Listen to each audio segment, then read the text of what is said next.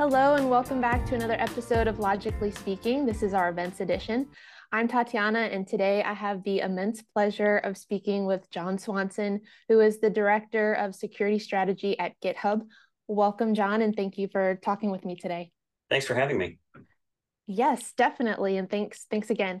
I'd love to jump right in. Could you take a moment to introduce yourself and your background for the audience? Yeah, sure. So as you mentioned, I'm the Director of Security Strategy for GitHub.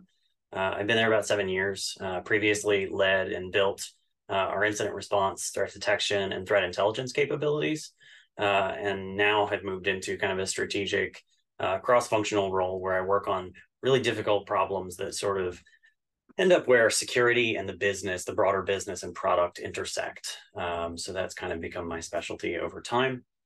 Before that, I spent time in public higher education in security and network engineering roles. Oh, that's amazing. I know, before we started recording here, you were talking about the culture shock between East Coast and West Coast tech. So that's kind of an interesting area where you were also in higher education and doing stuff in that arena. As someone with your background who's led incident response and threat detection, threat intelligence, like the whole gambit, and if I remember correctly from your talk at Black Hat, you've also helped in like account compromise identification and remediation strategies. So someone in your position leading that charge of security strategy and kind of directing security conversation, could you clarify the main distinction between multi-factor authentication and two-factor authentication? Because I don't think people fully understand the difference. They kind of see them as the same thing. And then also, could you explain why verification and authentication methods are critical components in an effective security strategy for a business? Yeah, absolutely. So I'll actually start with kind of a hot take here, and that is I think folks shouldn't get too wrapped around the axle about the differences between 2FA and MFA. Now, technically, in terms of what they are, 2FA traditionally is something you know, which is going to be your username and your password or basic credentials, and then something you have, and that could be a one-time password from a text message. It could be produced from a 2FA app like Duo Authenticator or Google Authenticator. It could be a token provided by like an old school like hardware token, like an RSA token, for example. So that's 2FA. You have two factors: something you know and something you have. And then MFA takes the first two and then adds something contextual. Something that you are. So that could be biometric in terms of either fingerprint or facial recognition, or perhaps in some arenas, like iris recognition. But I think that's outside the scope for most folks. And it could also be contextual. So as an example, some authentication systems might take into account where you are geographically. Or potentially what type of device you're coming from. Are you coming from a device that is issued by your company, is known to be managed by your company, those types of things. Generally speaking, though, I think what's important is that anybody look to move beyond the basics, move beyond basic passwords and simple secrets, because the reality is that humans are humans. They're going to reuse them, and they're going to be lost or stolen. And then you just don't have that second line of defense. So to the other half of your question, in terms of why this is important, I think the statistic is from the FIDO Alliance that about 80% of breaches today are still sourced from passwords in one way or another. And 2FA or MFA, especially if it's a good phishing resistant form, really is the most dramatic thing any business can do to make an individual employee or account more resilient to theft or compromise. It's one of these things that is very, very impactful. And relatively speaking, if done well, it's sort of low drag and easy to implement. In terms of bang for your buck, really, if I could encourage any organization to take one measure, implement strong phishing resistant MFA or 2FA. And I think you're going to make a big difference for your business. That's interesting that you say that. So when you say phishing resistant, that there's this whole thing about businesses not really wanting to move to like SMS verification and things like that because of, spoofing. And now with AI, like voice deepfakes and stuff like that, even calling, like what's your take on that? I think this depends a lot on who you are and what your threat model is. At GitHub, we have a global community as an example, and there are 100 million developers on the platform, and we have to think about folks in countries where access to other forms of 2FA may be difficult. We have to think about folks in unusual environments like educational computer labs, and there's some accessibility concerns. But particularly thinking about our global audience, we've elected to leave SMS 2FA as an option. It is imperfect, unequivocally imperfect. If your threat model, if you happen to work for a defense contractor, for example, or someone in the biomedical industry, or the sort of pointy end of the tech industry, I certainly wouldn't recommend using SMS. There are ways, SIM swapping and some of these other more interesting ways of sort of intercepting or sort of overcoming that type of 2FA. But I think it's important, if you have a broader global or demographic demand, to consider inclusion of those types of 2FA, because any 2FA is better than no 2FA. Mm-hmm. Now, in terms of phishing resistance, again, if you have that more complex threat model, I would certainly consider moving to ideally a hardware-based or hardware-backed web authn format, such as security keys. We'll also see how passkeys come along. Passkeys are really, I think, going to revolutionize some things. They're still evolving a bit. And there's some debate about whether passkeys are really quite as secure, because they sort of technically break the MFA. But there's a whole debate we can get into there. But I think, generally speaking, my advice is, if you have a complex threat model or you have a low risk tolerance, move into something web authn or FIDO backed. And figure out how to do that sustainably for your business. That makes sense. So you kind of, I think, were leading into what my next question was going to be, which was, what are some of the key benefits that businesses gain from implementing MFA? Like, are there any examples you could provide that would contribute, like how it contributes to an improved security posture overall? I mean, done well and done consistently and comprehensively, it really does eliminate the vast majority, I would say, of the risk from basic user credential type intrusions or incidents. I can only speak anecdotally in this regard. I don't have any statistics prepared on this, but I can say that personally, once in the places I've worked, once we've made this transition, you basically go to a place of near zero sort of employee or individual account compromises. It allows you to sort of take one entire classification of threats and dramatically dial it back, and then go focus your effort and investment elsewhere. And at the end of the day, when we see that stat that 80% of breaches still have something to do with passwords, you're eliminating just a huge bucket of risk in a relatively tractable, inexpensive, generally speaking, type of way. Again, the bang for the buck is just about as good as it gets in the security industry. Yeah, and that's something that it takes like all of 2 seconds to get used to, and then after the fact, this is just how it is, and it becomes a lot easier, especially if you're having to sign in on different devices or like having to re-authenticate after a certain amount of time. It's just something you get used to, and I think that's one of the main complaints that I think we've seen, and I've seen in my different tenure through cybersecurity, is that people are less likely to want to adopt new security measures, or even something that makes their life slightly more inconvenient or harder to get something done. So I find that very interesting because of that. And so I guess those are the benefits, the good side of it. But what are some of the challenges that you've seen, I guess maybe from like small to mid-sized business, or even enterprise, because GitHub is huge. What challenges have you seen people facing when they're trying to implement like new security measures, or specifically MFA? Yeah, I mean, I think there's a couple different ways to look at this. And again, as you sort of delineated there are some differences in terms of scale. So I think and to be honest, when GitHub went through this sort of internally was a number of years ago, and we were a smaller company then. So I think that's good perspective in terms of like the mid-size or like kind of the baby enterprise sort of thing. So there's some things to think about. And I actually that was my first exposure to this part of the world, I think. I led our company's effort to move from we had 2FA consistently. We were using a push notification based 2FA system that was rather convenient, but we wanted to move from that to something that was more phishing resistant.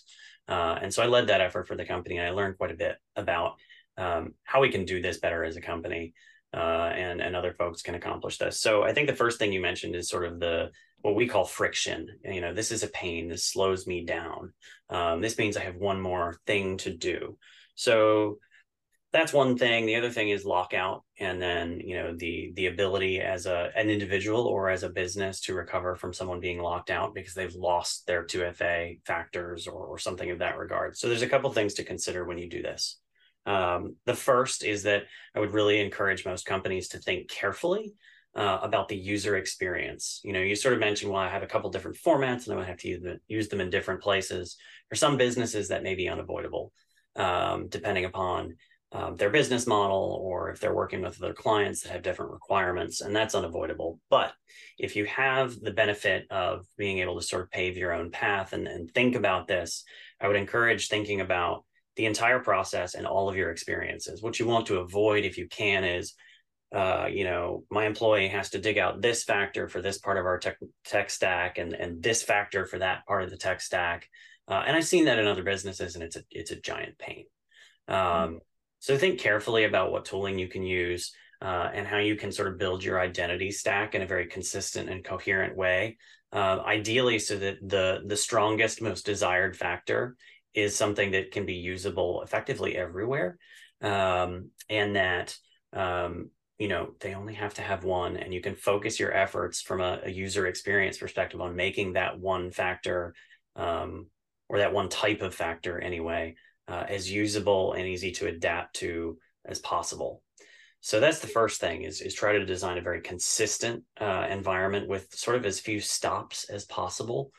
So as an example of this, think hard about whether you can put something like Okta, or Ping, if they're still around, or AAD in front of all elements of your tech stack, and provide like a really consistent user experience and sort of portal or gateway into your systems that requires one type of 2FA that you have well understood and sort of well oiled.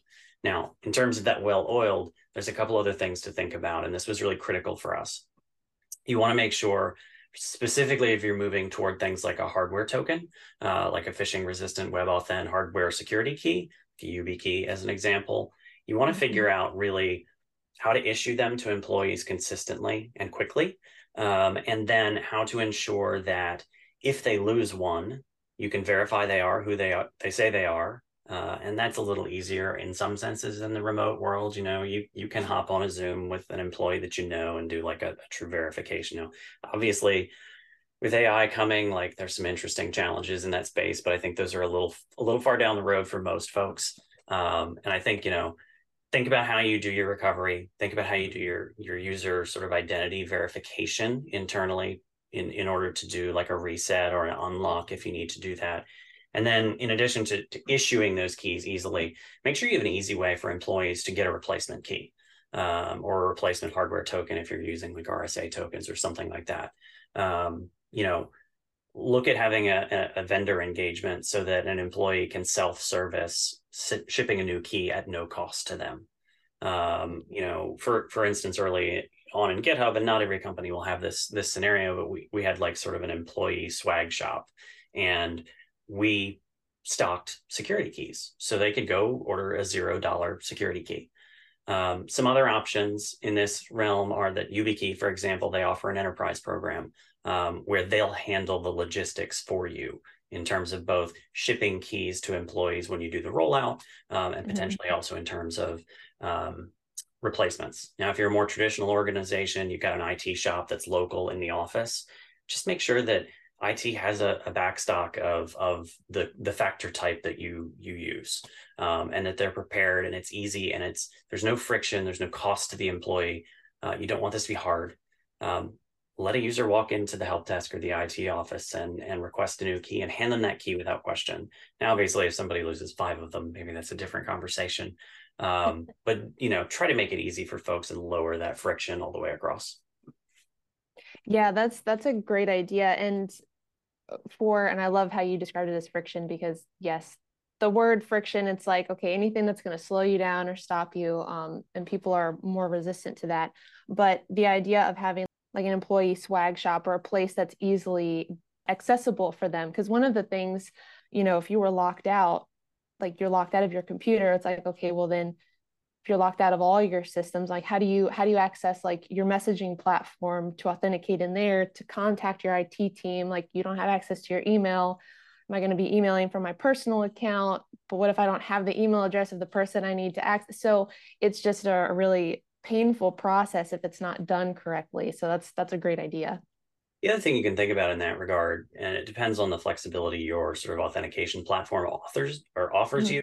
Mhm. You may be able to take something like your internal messaging system and sort of dial back its authentication settings. I'm not saying this is right for every threat model, but for instance, you might get locked out of your critical production systems. You might get locked out of SSH access to production infrastructure, but you might still be able to access your Slack or your Microsoft Teams. So if your authentication platform offers you the ability to sort of vary things, think about that and think about whether or not it's a way to sort of offer some different on ramps and off ramps when you get into that scenario. A full lockout can be very disruptive. And certainly if your risk posture sort of demands that, think very carefully about what those sort of what that recovery path looks like, and then make sure that your employees are educated on that and have access to resources, maybe potentially even not behind authentication, like a shop or something like that they might have some access to via some other means, so that they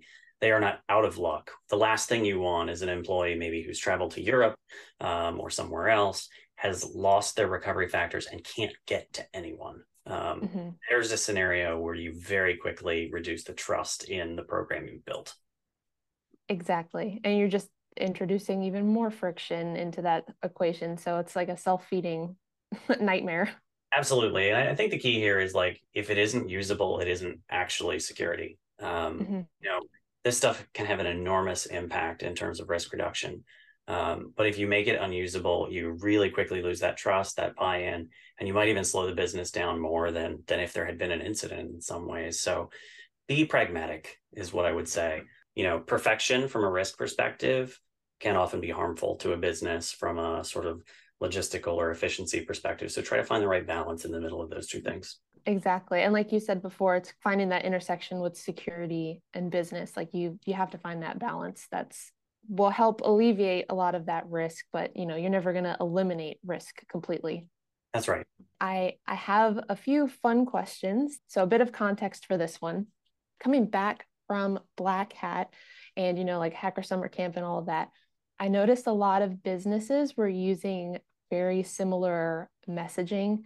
And as someone that's in marketing, I get kind of blind to that from my own company.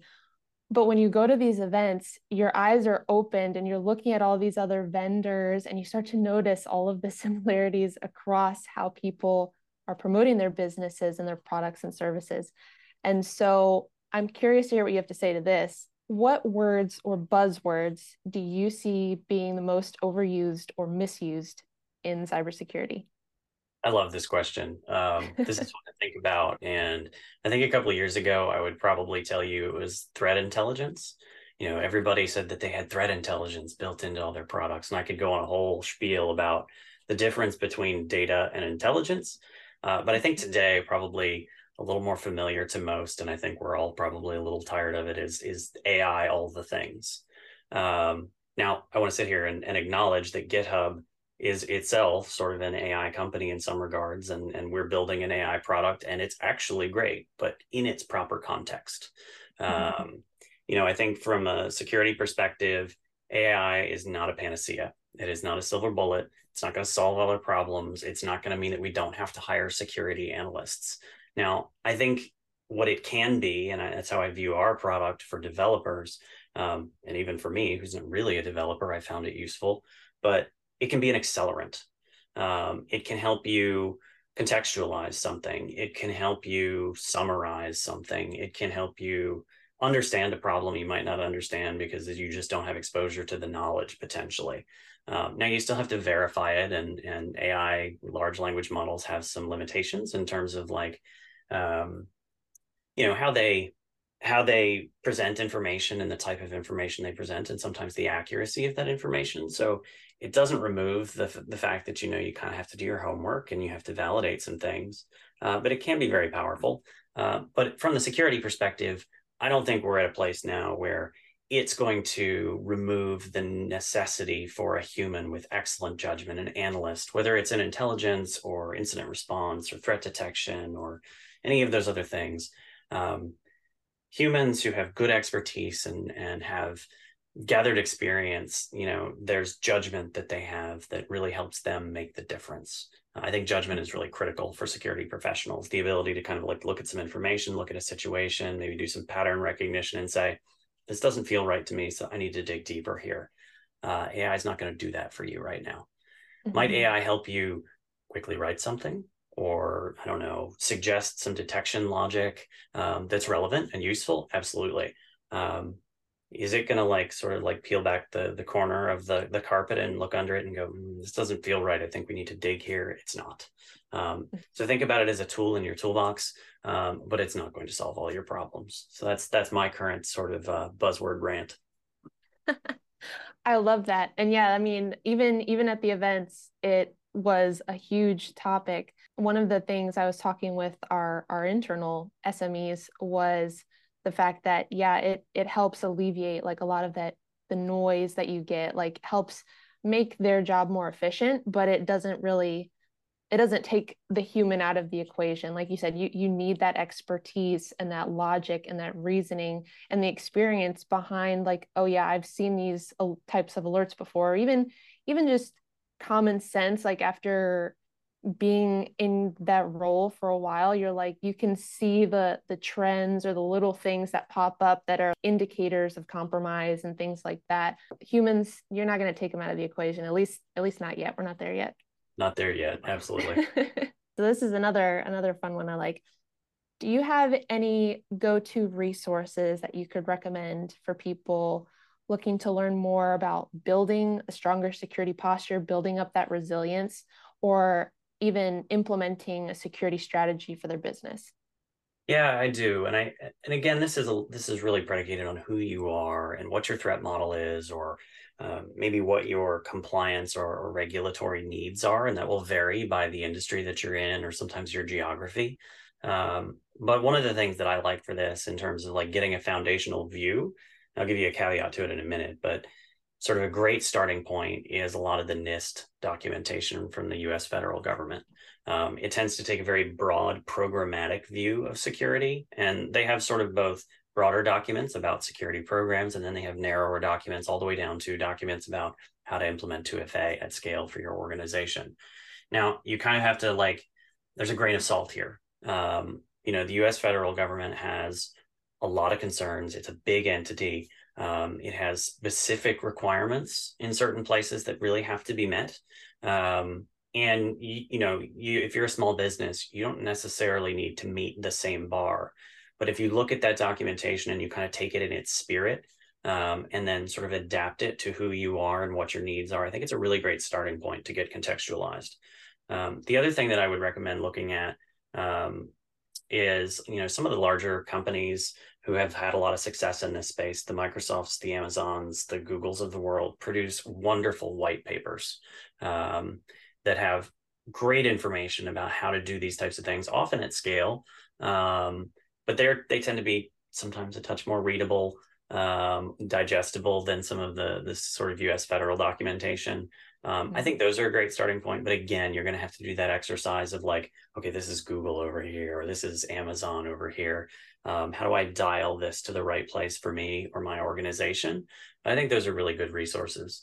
There's also a great number of like blogs from professionals doing this day to day, and some good social media resources as well, though I think that's a little more challenging these days with Twitter. Twitter was kind of the home of the information security community. It still is to some degree, but I don't know if it'll be there in 30 days. So certainly that can also be excellent. And the last thing I would say was I would really encourage folks to get out on the conference scene if it's something that they enjoy.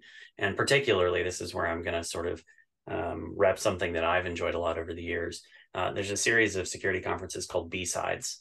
They're smaller, they're typically regional or sometimes like city to city based. And they're very like open and welcome, and they're not quite as overwhelming as a Black Hat or a DEF CON. They're very accessible. They're very welcoming to students or newcomers to the industry. And you'll get different perspectives at those B-Sides conferences. They're also typically very affordable, sometimes even free. So I would encourage folks to get out to those and see what others are doing as well. That's great advice. And I especially like your plug for B-Sides. I've been to several of those events, and they're definitely a lot more enjoyable for the more introverted people because you're not bombarded with thousands of people. You maybe have like a couple hundred, maybe 1,000, depending on the city that you're in. But yeah, and they have them all over the US. So I recommend and agree 100%. As an introvert, insecurity +1 for me.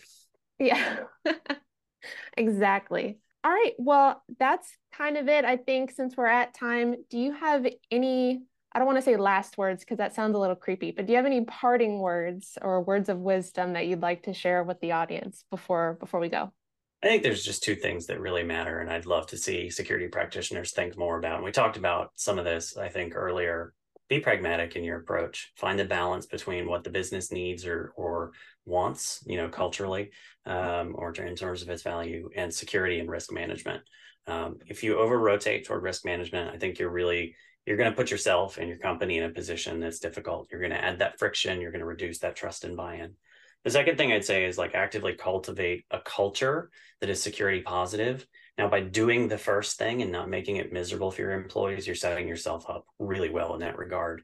It makes it a lot easier for folks to buy in and feel good about playing their part in securing your company. But I think culture can be a control if you have a good one. So spend time thinking about that and about how you curate that as a company and as a security professional. It will make a big difference. Security culture is a big topic of discussion, and even within our company too, just instilling that in people. It's all about educating people and also making them feel empowered, like they are active in the decisions that are being made and they're a part of what's going on. So I love that. Wise words. Thank you, John. Absolutely. Thank you for having me. Well, that's it for this episode of our events edition of Logically Speaking. Make sure to tune in to our next episode and stay cyber first and future ready.